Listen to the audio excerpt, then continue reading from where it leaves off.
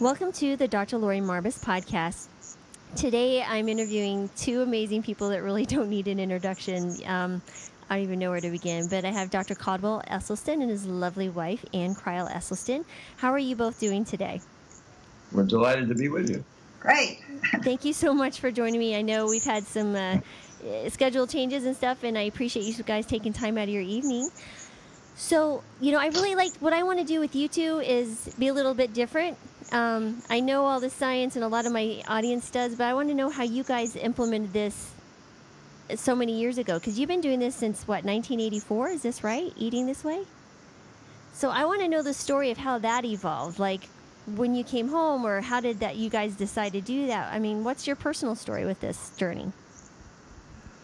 Well, in the 1970s, my major responsibilities at the Cleveland Clinic were I was chairman of the breast cancer task force and head of the section on thyroid and parathyroid surgery.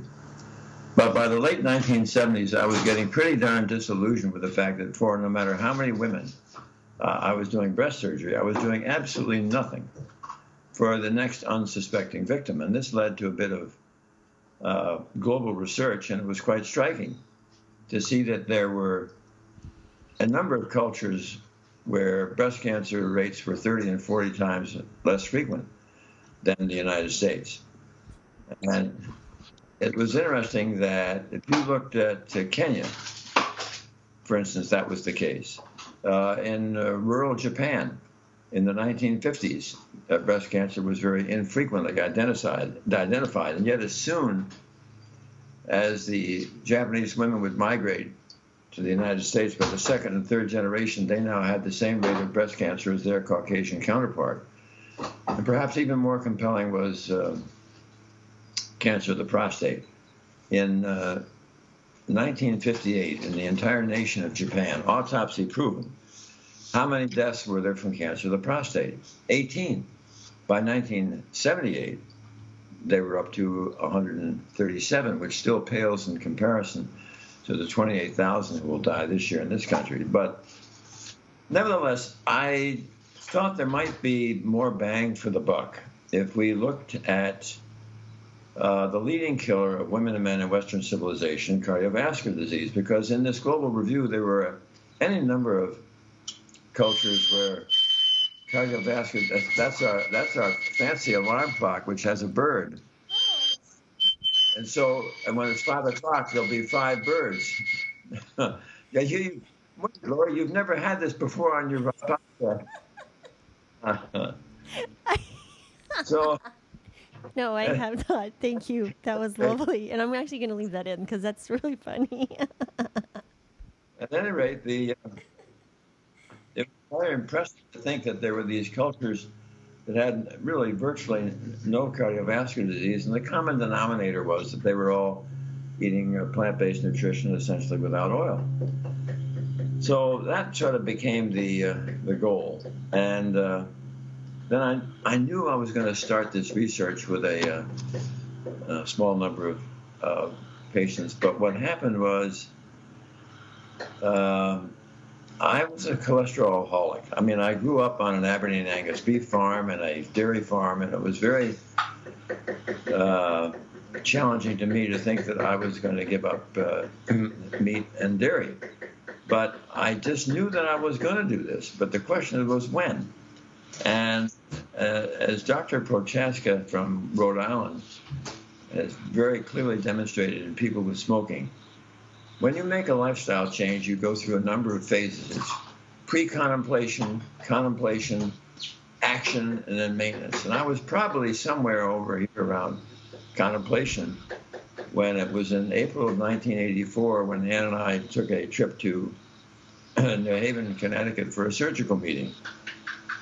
And for some reason, the papers were very boring. The weather was kind of rotten, but there's always a banquet after these conferences. And at the banquet, a waitress put a plate of roast beef in front of me where the roast beef was just draped over the side. I just looked at it and I said, "This is it." And Ann looked at me and said, "What do you mean? You're not going to eat that?" And I said, "Nope." So she said, well, then I'll Come on. I never did do that. Ann's mother had died at age 52 of breast cancer, and 2 weeks after that meeting in New Haven, her sister came down with breast cancer, and then she looked at me and said, I'm with you, I'm with you. So that's when we started, and we ourselves did this for a year. My cholesterol kind of plummeted, and then I really was confident we knew how to do this, and so in the summer of 1985, I went to the Department of Cardiovascular Medicine and asked if I could have about 24 patients that were ill with cardiovascular disease. But the idea was that since I had still to carry out my surgical obligations, this could not be a very large study. But I was concerned that the rock upon which this study was most likely to flounder was lack of patient compliance. Now, I was not a trained psychologist, and so the mantra that I used for these patients was the same mantra that I had been using for my cancer patients that I had learned years ago from a wonderful West Coast surgeon, Bert Dunphy, who had said that patients with cancer are not afraid to suffer. Patients with cancer are not afraid to die. But patients with cancer are afraid of being abandoned by their family or by their physician. So for the first 5 years, I saw every one of those patients every 2 weeks in the office, went over every morsel they ate. We checked their weight, their blood pressure, and drew their cholesterol. By the end of 5 years, I was getting a little more confident, and I stretched it out to once a month. And at the end of 10 years, which was now making it the longest study of its type, they were pretty well on autopilot, and I stretched it out to quarterly. So these patients were pretty sick. As a matter of fact, my late brother-in-law used to say that these were Essie's Walking Dead. And they had failed their first or second bypass. They had failed their first or second angioplasty. They were too sick for these procedures, or they had refused. And 5 were told by their expert cardiologists they would not live out the year. They all made it beyond 20 years. And we really began to see some exciting things. And not only did the disease progression halt, but we began to see, at times, significant reversal. Wow. So now I mean, it's incredible in itself, but I love the Essie's Walking Dead. It's just too funny. How did you prepare the food at home? I mean, did you have children still then at home or no? I mean, how did you transition? Because your entire family eats this way now, correct? Our youngest was home, and really there was nobody. The only person out there that was Mary McDougall had. They were served, but there was no food. There was no. We didn't know anybody, and the McDougalls were across the country, and that was pre the internet. So we just kind of struck out, did what we did. We had a lot of rice and beans. We still do. We still live on rice and beans. But it evolved slowly. Wow. So as far as the patients, how did you teach the patients? I mean, did you have cooking classes with them, a protocol? I mean, how do you go from learning it yourself to transitioning your patients? Again, that's a learning experience, because the rock upon which this study was most likely to flounder, as I said, was lack of patient compliance. And so not only did we, by seeing them with that degree of frequency,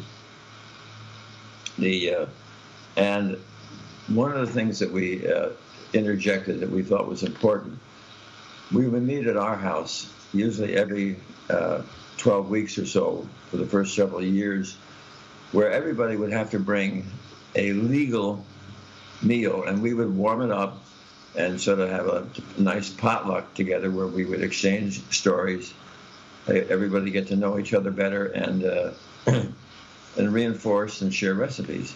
I mean, the thing is, doing this, if you get it, you don't need cooking lessons, you don't need anything. I mean, anybody can do it.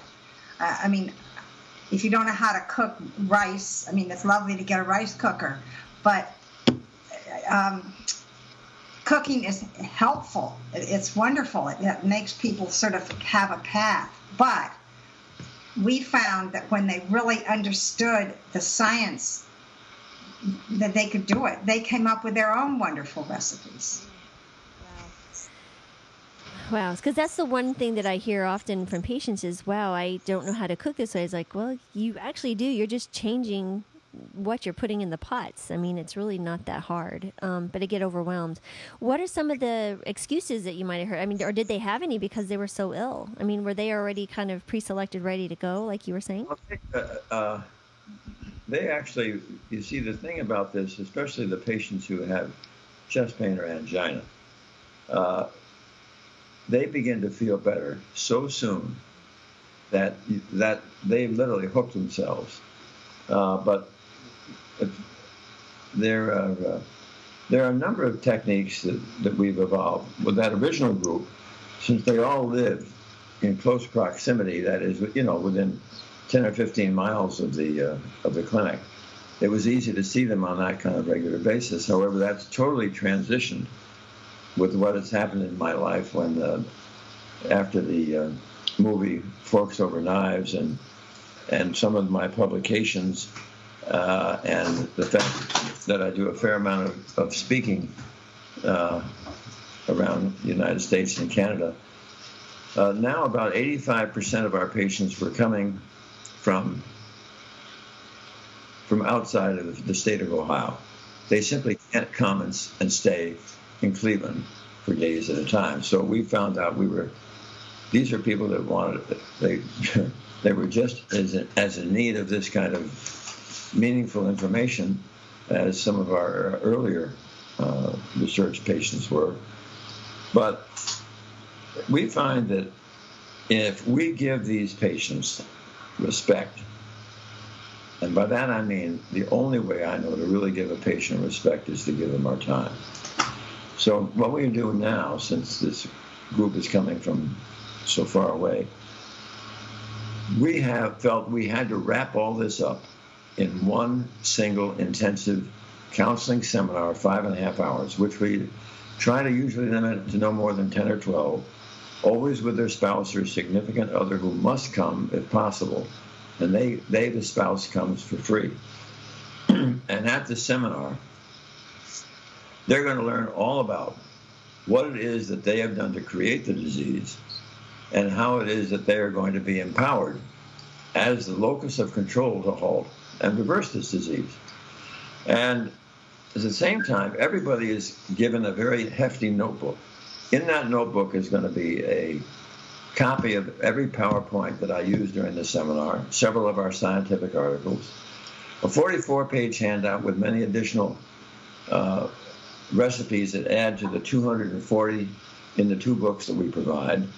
There's a wonderful hour-and-a-quarter presentation from Anne, who has had 30 years' experience acquiring and preparing plant-based foods, dealing with reading ingredients, travel, and restaurants. And then everybody receives a DVD of the entire seminar that I filmed from an earlier one. So should they go home and get forgetful or rusty, they can flip this on and get themselves back up to speed. Then we always seem to have 2 or 3 local or regional participants who've had a previous successful experience share their story with those who are in attendance, who can then say to themselves, listen, if he or she can do this, I can do this. Then we answer questions of a delightful plant-based meal and then stay in touch as necessary through email or phone call. Now, I should mention that before I ever see those patients, I get a list from my secretary, usually about 12 or 14 days beforehand. And then I insist personally on calling every one of them myself so that I can get my arms around their story and at the same time provide them with an opportunity to ask questions of me so that coming to the seminar, we have a very strong platform from which we can all move forward. Now, so that means that they've had a chance to interact with me a week or 2 beforehand, and then again at the 5.5-hour seminar. And then they're free to call us with any questions they may have. And I think that that truly goes a long way to having them understand that, my God, if this physician is spending so much time with us, this must be pretty important. And also, I should share that the group meeting is so much more powerful than doing it one-on-one. And I think the place where almost all physicians seem to drop the ball when they say to Dr. Esselstyn, I don't know how you get a 90% compliance when I rarely find a patient who I said, I bet you're just giving them the usual 12 or 15-minute office visit. I said, I can tell you the chances of that succeeding are about zero.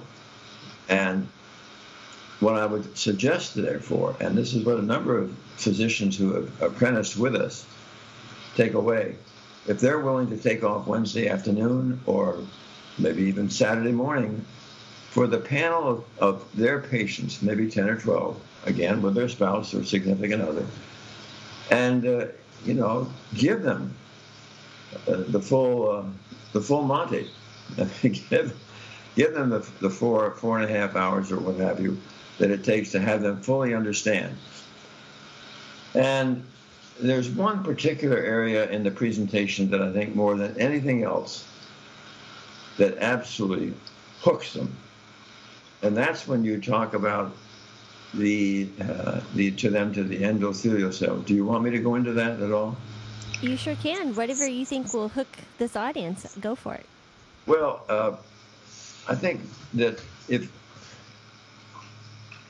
the truth be known, we in this nation have built a $1 billion health industry around an illness that does not even exist in half the planet. Okay? I mean, coronary artery heart disease is nothing more than a toothless paper tiger that need never, ever exist. And if it does exist, it need never progress. All experts would agree that where this disease has its beginning, its onset, its inception, is when we progressively injure and compromise the life jacket and the guardian of our blood vessels, which happens to be that delicate innermost lining of the artery, the endothelium. And what makes the endothelium so remarkable is its molecule that it produces, nitric oxide, that marvelous gas that has a number of truly remarkable functions. One, nitric oxide keeps all of the cellular elements within our bloodstream flowing smoothly like Teflon rather than Velcro, keeps things from getting sticky. Number two, nitric oxide is the strongest blood vessel dilator in the body. When you climb stairs, the arteries to your heart, to your legs, they widen, they dilate, nitric oxide. Three, nitric oxide will keep and protect the wall of the artery from becoming thickened, stiff, or inflamed, protects us from high blood pressure or hypertension. Number four, now this is the absolute key. A healthy, normal amount of nitric oxide protects us from ever developing blockages or plaque. But literally, everybody on the planet, including those in California or Florida or Georgia or whatever, who has plaque and blockages, have it because that particular patient has so trashed, so injured, so turned their endothelial cells into a train wreck that they don't have enough capacity to make nitric oxide. You don't have enough nitric oxide to protect themselves. But the good news here, this is not a malignancy. This is a completely benign foodborne illness. And if you get those patients to understand that never again should they have anything pass through their lips that is going to worsen their train wreck, the endothelial cell begins to recover. It makes enough nitric oxide that you can stop this disease and often see significant reversal. Now, that I cannot emphasize enough, because what are the foods that every time they pass our lips, we injure the endothelial cell? They are any oil.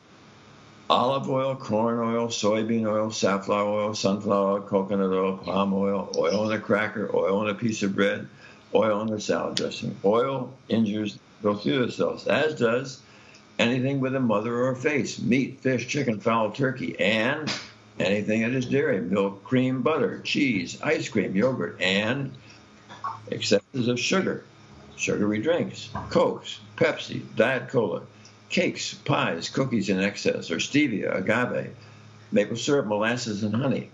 And I don't like coffee with caffeine. Tea with caffeine, yes. Decaf, okay, but not coffee with caffeine. Now,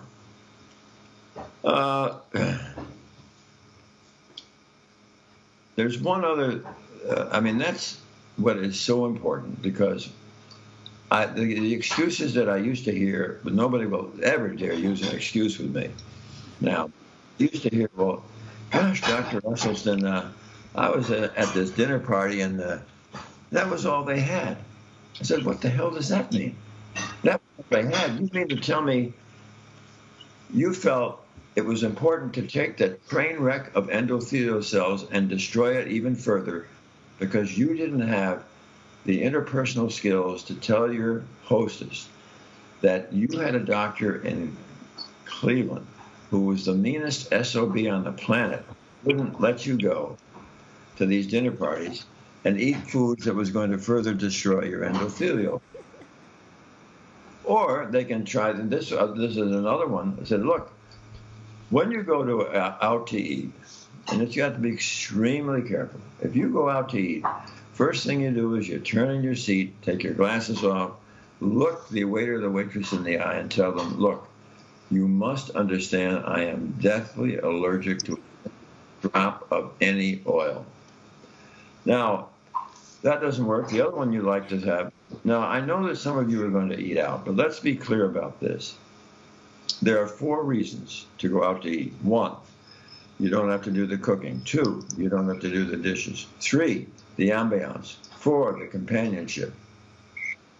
But you never, ever go out to eat to further destroy more endothelial cells. Anybody have any questions for me on that? I want to make sure we're all clear, because this is how you are empowered, not the pills you're taking, which don't have anything to do with the causation of the illness, nor the stents, nor the bypasses.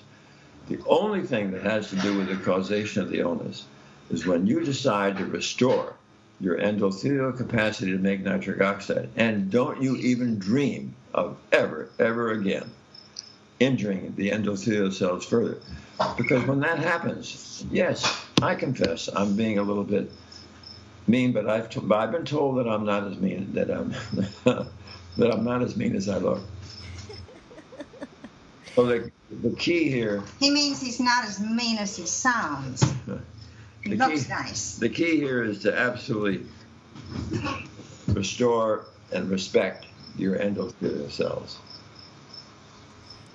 That is fantastic. Exactly right. And it goes back to what you were saying, taking time with the patients. I don't know if you recall, on December 12th, I believe it was 2013, there was a horrible snowstorm in Cleveland. It was your birthday. And I came out and spent the day with you at that 5.5-hour intensive program. And it was amazing, just like you described. And I took home that packet and I utilized that for, trying to emulate a similar program. So we started a lifestyle medicine clinic, and 60 people started and only 1 dropped out. So, taking what you said works, and they have these improvements. So that was a few years ago. I've continued to refine and do well. But you're exactly right. We owe it. And I tell people now, it's like, we need a different doctor for a healthy America than we have now. We have doctors for a sick America. We don't have a doctor for a healthy America. And that's what we need to work on. So that's exactly right. But I got to know, you have all your kids and all your grandkids, right? Eat This Way? Is that right? Yes. How did you do that? If they're already out of the house, and convince them to do that. I mean, I really want to know how you did this, because it took me 5 years to get my daughter to do this.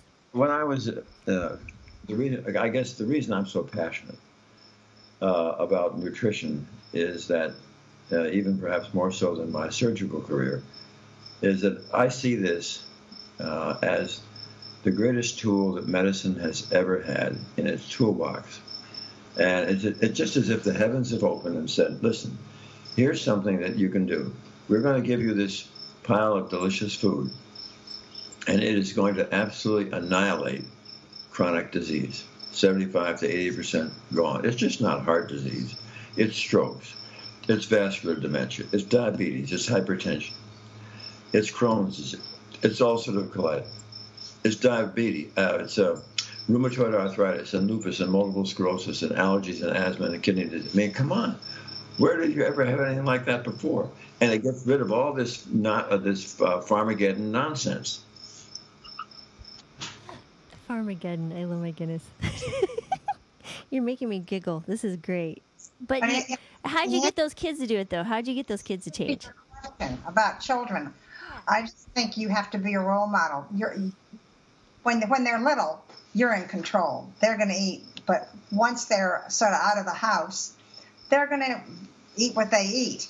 But they should, at home, eat what you want them to eat. And eventually, they come around. Just how you have to have, I'm sure you found that with your daughter. Yeah, that eventually they get it. And anyway, we have 10 grandchildren, and all of them are plant-based, and it's very interesting because as they get older, and our oldest is 23, they kind of get more and more kind of passionate about it.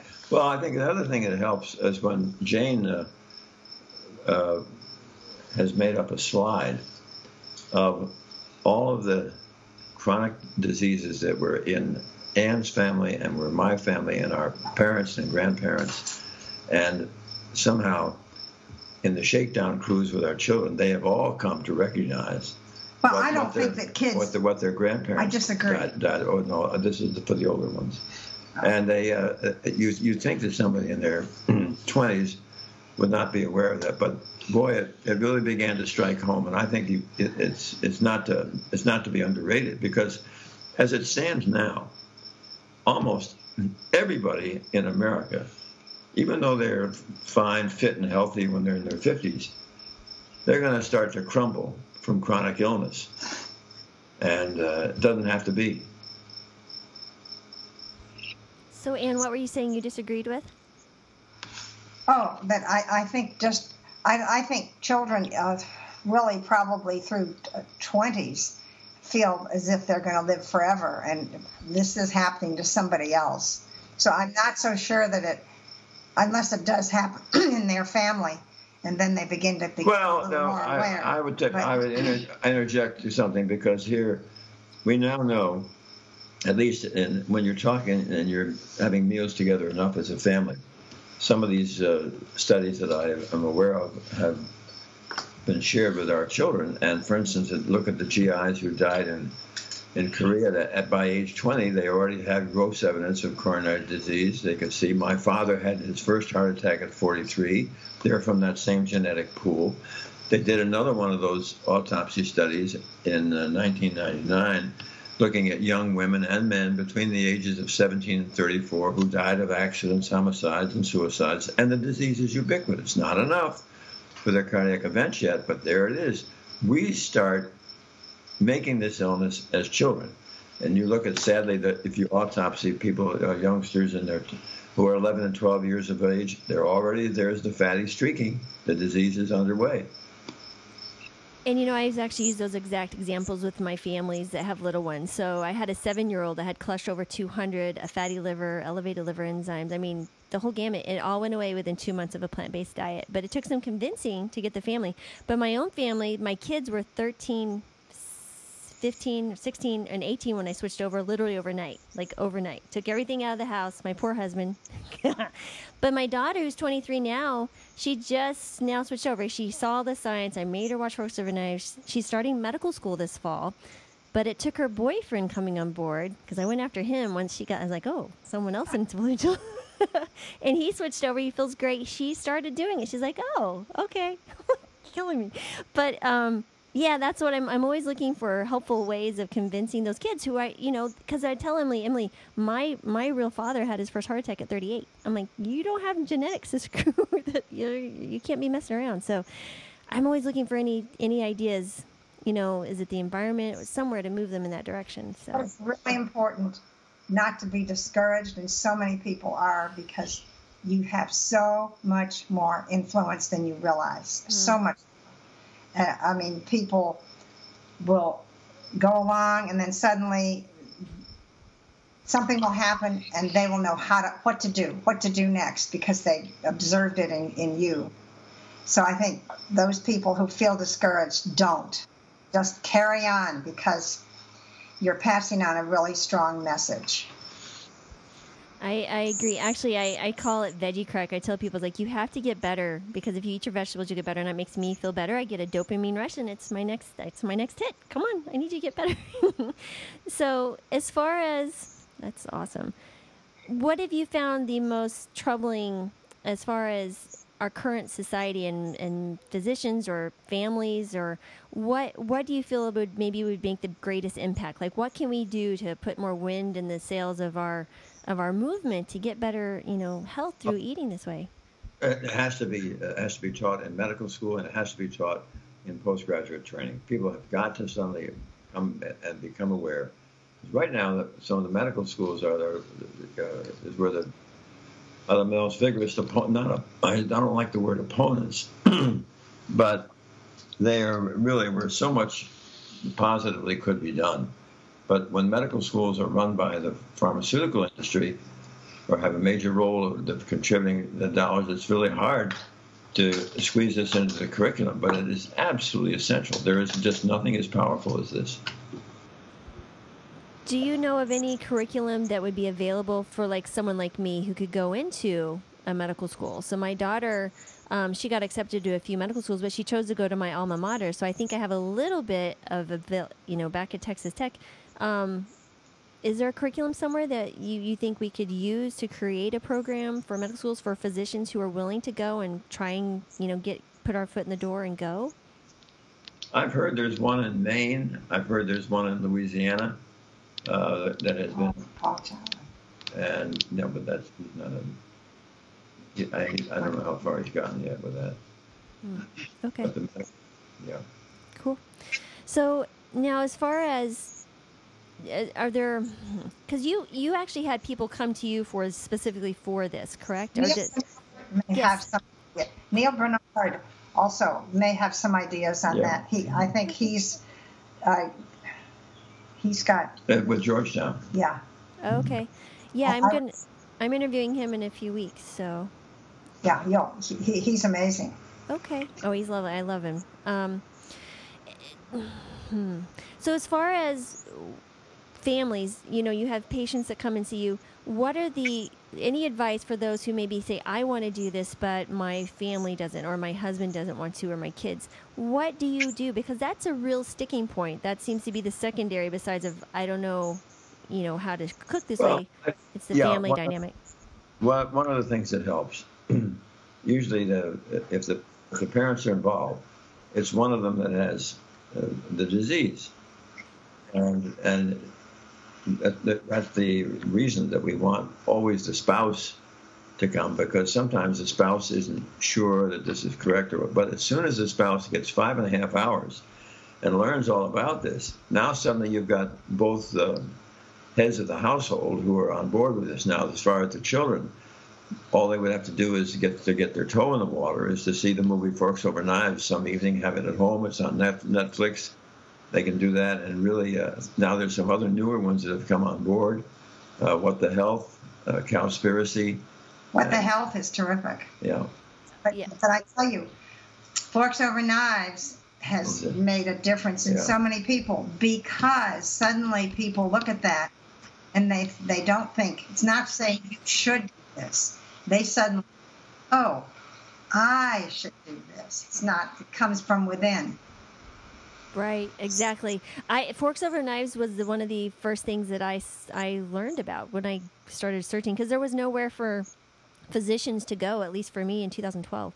So as far as doctors, because I've had doctors contact me to help them move forward like doing this, do you have any suggestions other than Dr. Bernard's site or maybe the American College of Lifestyle Medicine? Should they come and hang out with you at the Cleveland Clinic and watch your 5.5-hour presentation as well? I mean, what do you suggest?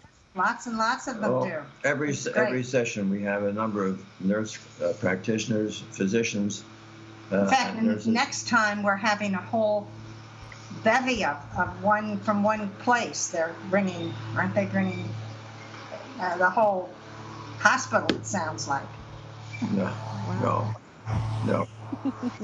A large group. Yeah. Now, do you feel like this is actually making a change? Like, do you feel like we're reaching closer and closer to really creating change, or is it just kind of...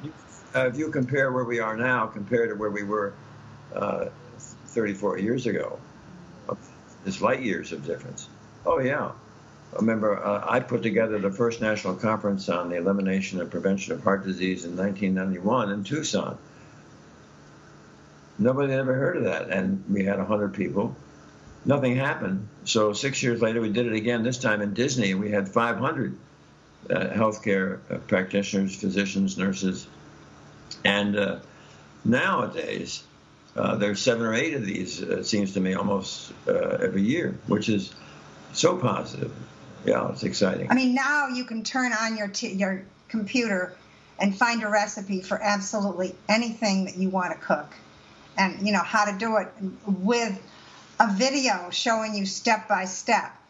I mean, if you want to have meringue, you can see that you can take chickpea liquid and create this aquafaba that blows your mind, although, you should do it rarely because it's obviously loaded with sugar. But everything is out there available. And what is your favorite recipe to cook? Rice and beans. With all toppings. What type of toppings? Mango toppings, corn salsas. Peppers. What else?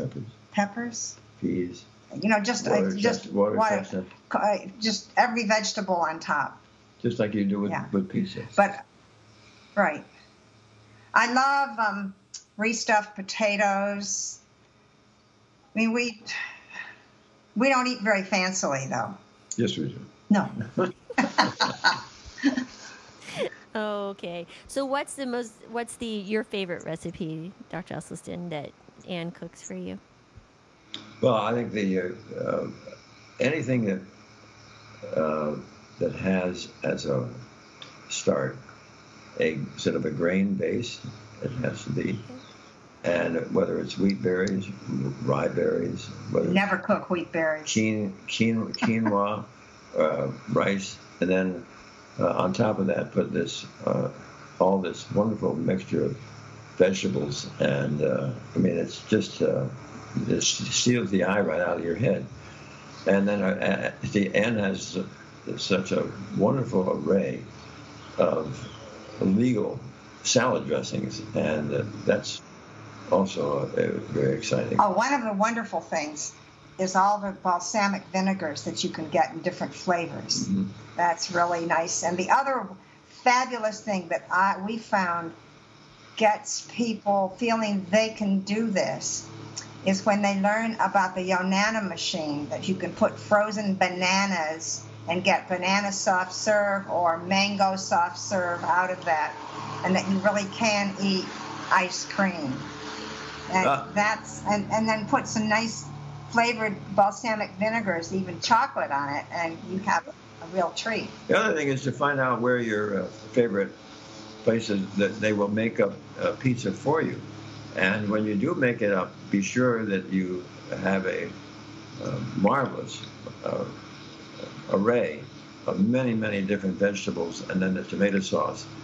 And if you can find it with a thin crust, that's even the best. But you know that all of those things are going to be laden with salt. But the other thing that we love was Essie loves his breakfast. And he has his breakfast every day, never misses, and he often has it as dessert at night. Tell them about your breakfast. Well, I like old-fashioned Quaker oats. Then I never cook. I use them as a dry cereal with oat milk, with raisins, and with bananas, and with blackberries, blueberries, strawberries, raspberries. And my God, that is just such a delicious feast. Flaxseed. And flaxseed meal, yeah. And I love steel-cut oats. And I'll tell you my recipe because it's so good. Please do. 1/2 cup of steel-cut oats, 2 cups of water, 1/4 teaspoon of turmeric, 1 2 tablespoons of nutritional yeast. It gives it a sort of a creaminess. And 1 teaspoon of sriracha hot sauce. But then half a cup of shiitake mushrooms sliced, and then about 2 cups of kale cut in bite-sized pieces. And I cook it, bring it to a boil and cook it for about 8 minutes. It's divine. Wow. I'm going to totally put that on the show notes. That I would have never thought of eating that for breakfast. Oh, it's fantastic. Oh my and goodness. It starts you out without being sort of sweet. It's a nice. A nice. Eat your berries later in the day. Sure, absolutely. So I have a question. You both were you celebrated. You said your 56th wedding anniversary this last Sunday. Congratulations, by the way. And I would like you guys to share, if you don't mind, what is your favorite thing about each other? My favorite thing is Anne's patience, understanding, loyalty, and integrity. Well, I have to say, actually, speaking of patience, so today we were out taking down parts of an old swing that had broken, and he decided that he was going to undo the knot. This knot that had, for years and years, it had gotten so tight. And he was going to do it. He was going to treat it as if it were a parathyroid, and he was going to undo it. And so I sat below him on his ladder while he tried, and he would have me hand him different tools. And he finally actually did do it on one side of the swing. But then on the second side, he worked and worked and worked, and he finally said, "Okay, give me the knife." But true surgeon. I'm curious, do you guys have a favorite patient that you together have worked with? I mean, or favorite patient stories of recovery? I mean, do any of those stand out in your mind?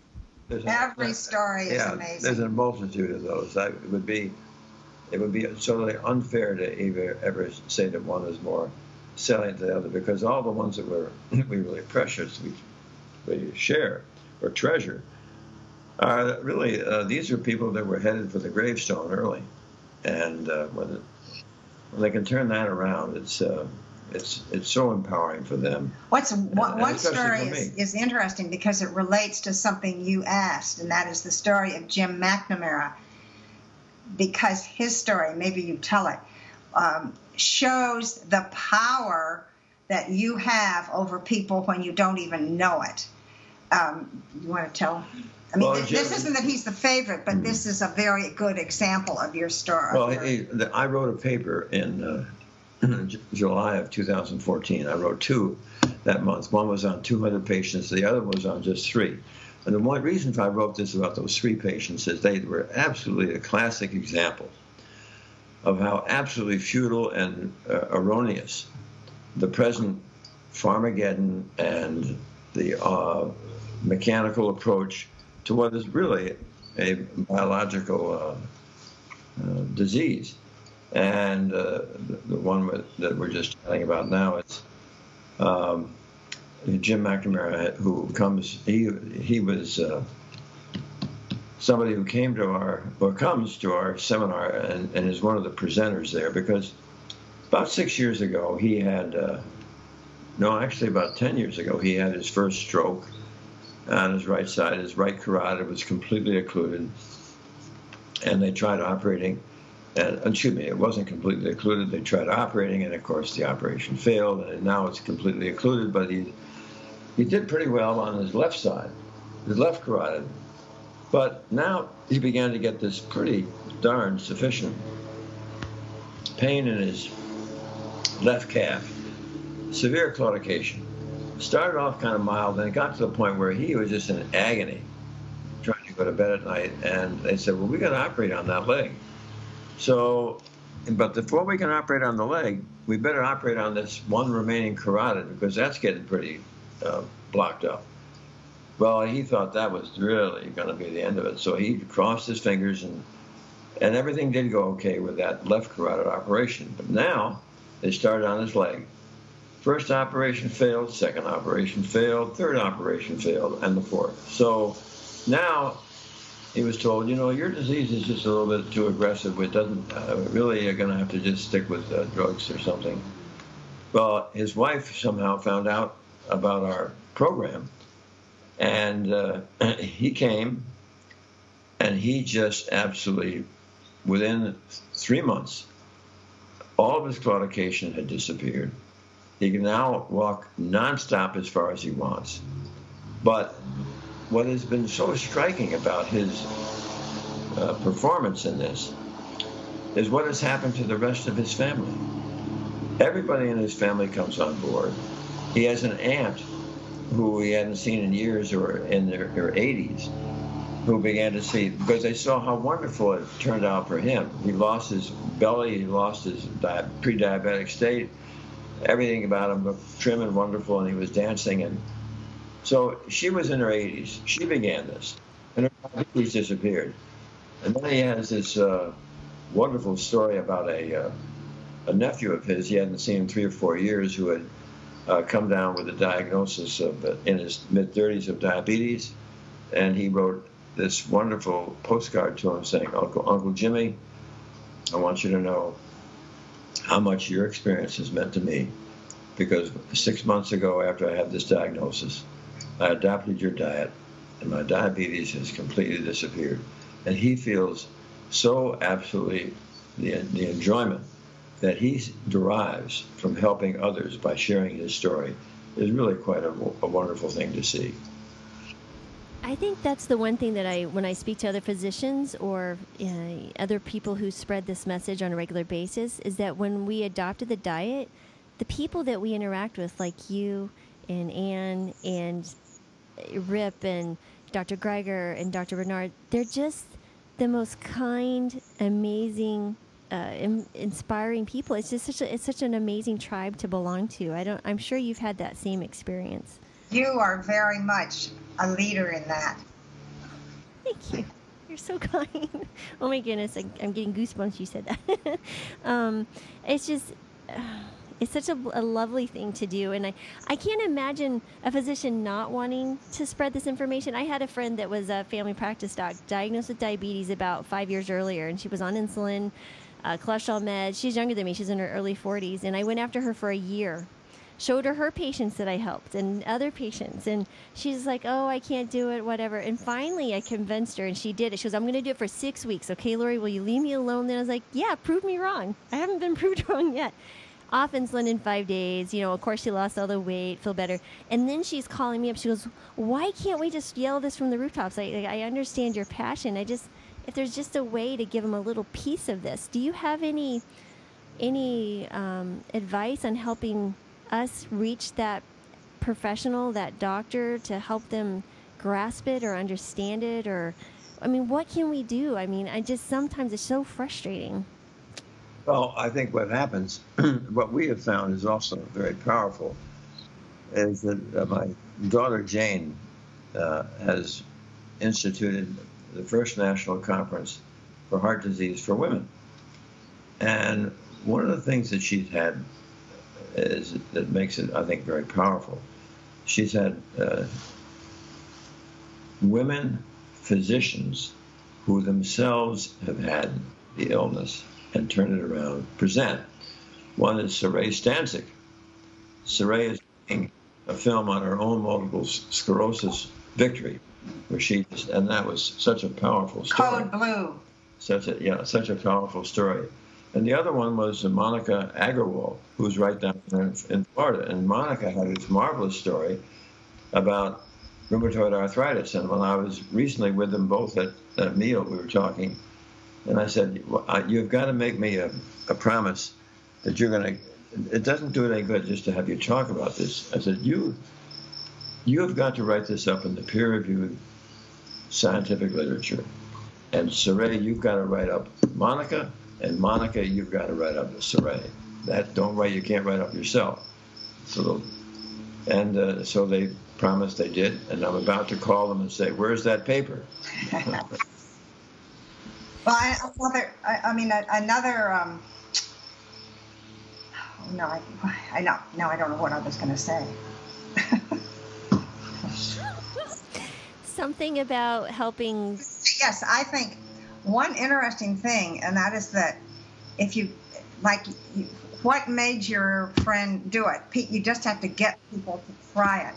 And I think Rip's new book called The 7-Day Rescue Diet is very powerful because 7 days is something that everybody can do.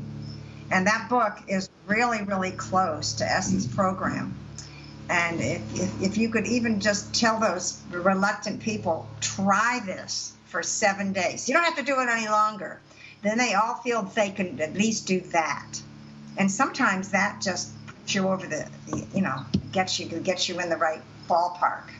That's an excellent idea. Hey, so I know you are Rip's parents, right? And I reached out by email to someone in Rip's. Can you put a good word in for me if I ask him for an interview, please? Oh, yeah, for sure. And he the other person is that Rip and Jane. Jane has done all Rip's recipes. Okay. Jane. And they have a new cookbook coming out next year called the Engine 2 Recipe Book. And so, yeah, for sure. And you could get Jane, too. She's great. She would have wonderful ideas for you. Oh, I'd love to. Oh, my goodness, this is wonderful. So, is there, and I know I promised I would only keep you a period of time, so I was just wondering if you guys have any advice or last suggestions for someone in the audience that would be, that something that you think would just might click for someone or help someone. It's like, okay, I'm going to do it. Well, I would be remiss if I didn't say first how I want to congratulate you from what you're doing and the effort you're trying to do to extend this. And anybody in your audience who is a physician or a nurse or a healthcare worker who wants to come to our intensive counseling seminar as my guest in Cleveland, they're more than welcome to do so. I think the clinic does charge them, be completely upfront about this. The clinic does charge them about $40 because for the collection of material that we present them with, and also for the free lunch. Wonderful. Ann, did you have any advice? No, my only advice is just do it. And as everybody's getting older, it will sure avoid the pitfalls that you hit starting about late 40s, maybe even 40. And certainly as you get up higher. Yeah. There is some fascinating studies that show, for instance, this was a study of 904,000 patient years of follow-up, and they were particularly interested in the persons who were age 55, men and women who had absolutely optimal risk factors. They weren't hypertensive, they weren't diabetic, they weren't smokers, they didn't have high cholesterol. Everything just was optimal at age 55, eating the typical American way. They followed them for 30 years. At the end of 30 years, 30% of the women, 40% of the men had now come down with heart disease. In other words, the typical Western diet will get you sooner or later. What's the good of saying you're fine, everything is going great when you're 55, and then crumble when you're 85? That's crazy. Well, I tell you, you're an amazing example of both of you of what you are in your early 80s, right? 83, 4? Well, we don't want to talk too much about No. He's not that old. 82? 80? No. Let's just say that I was graduated from Yale in 1956, and then they can do the math. Okay, that's wonderful. We don't take medicine, and we exercise a lot, and I think exercise is important. Food's first, but by far, but certainly you got to exercise.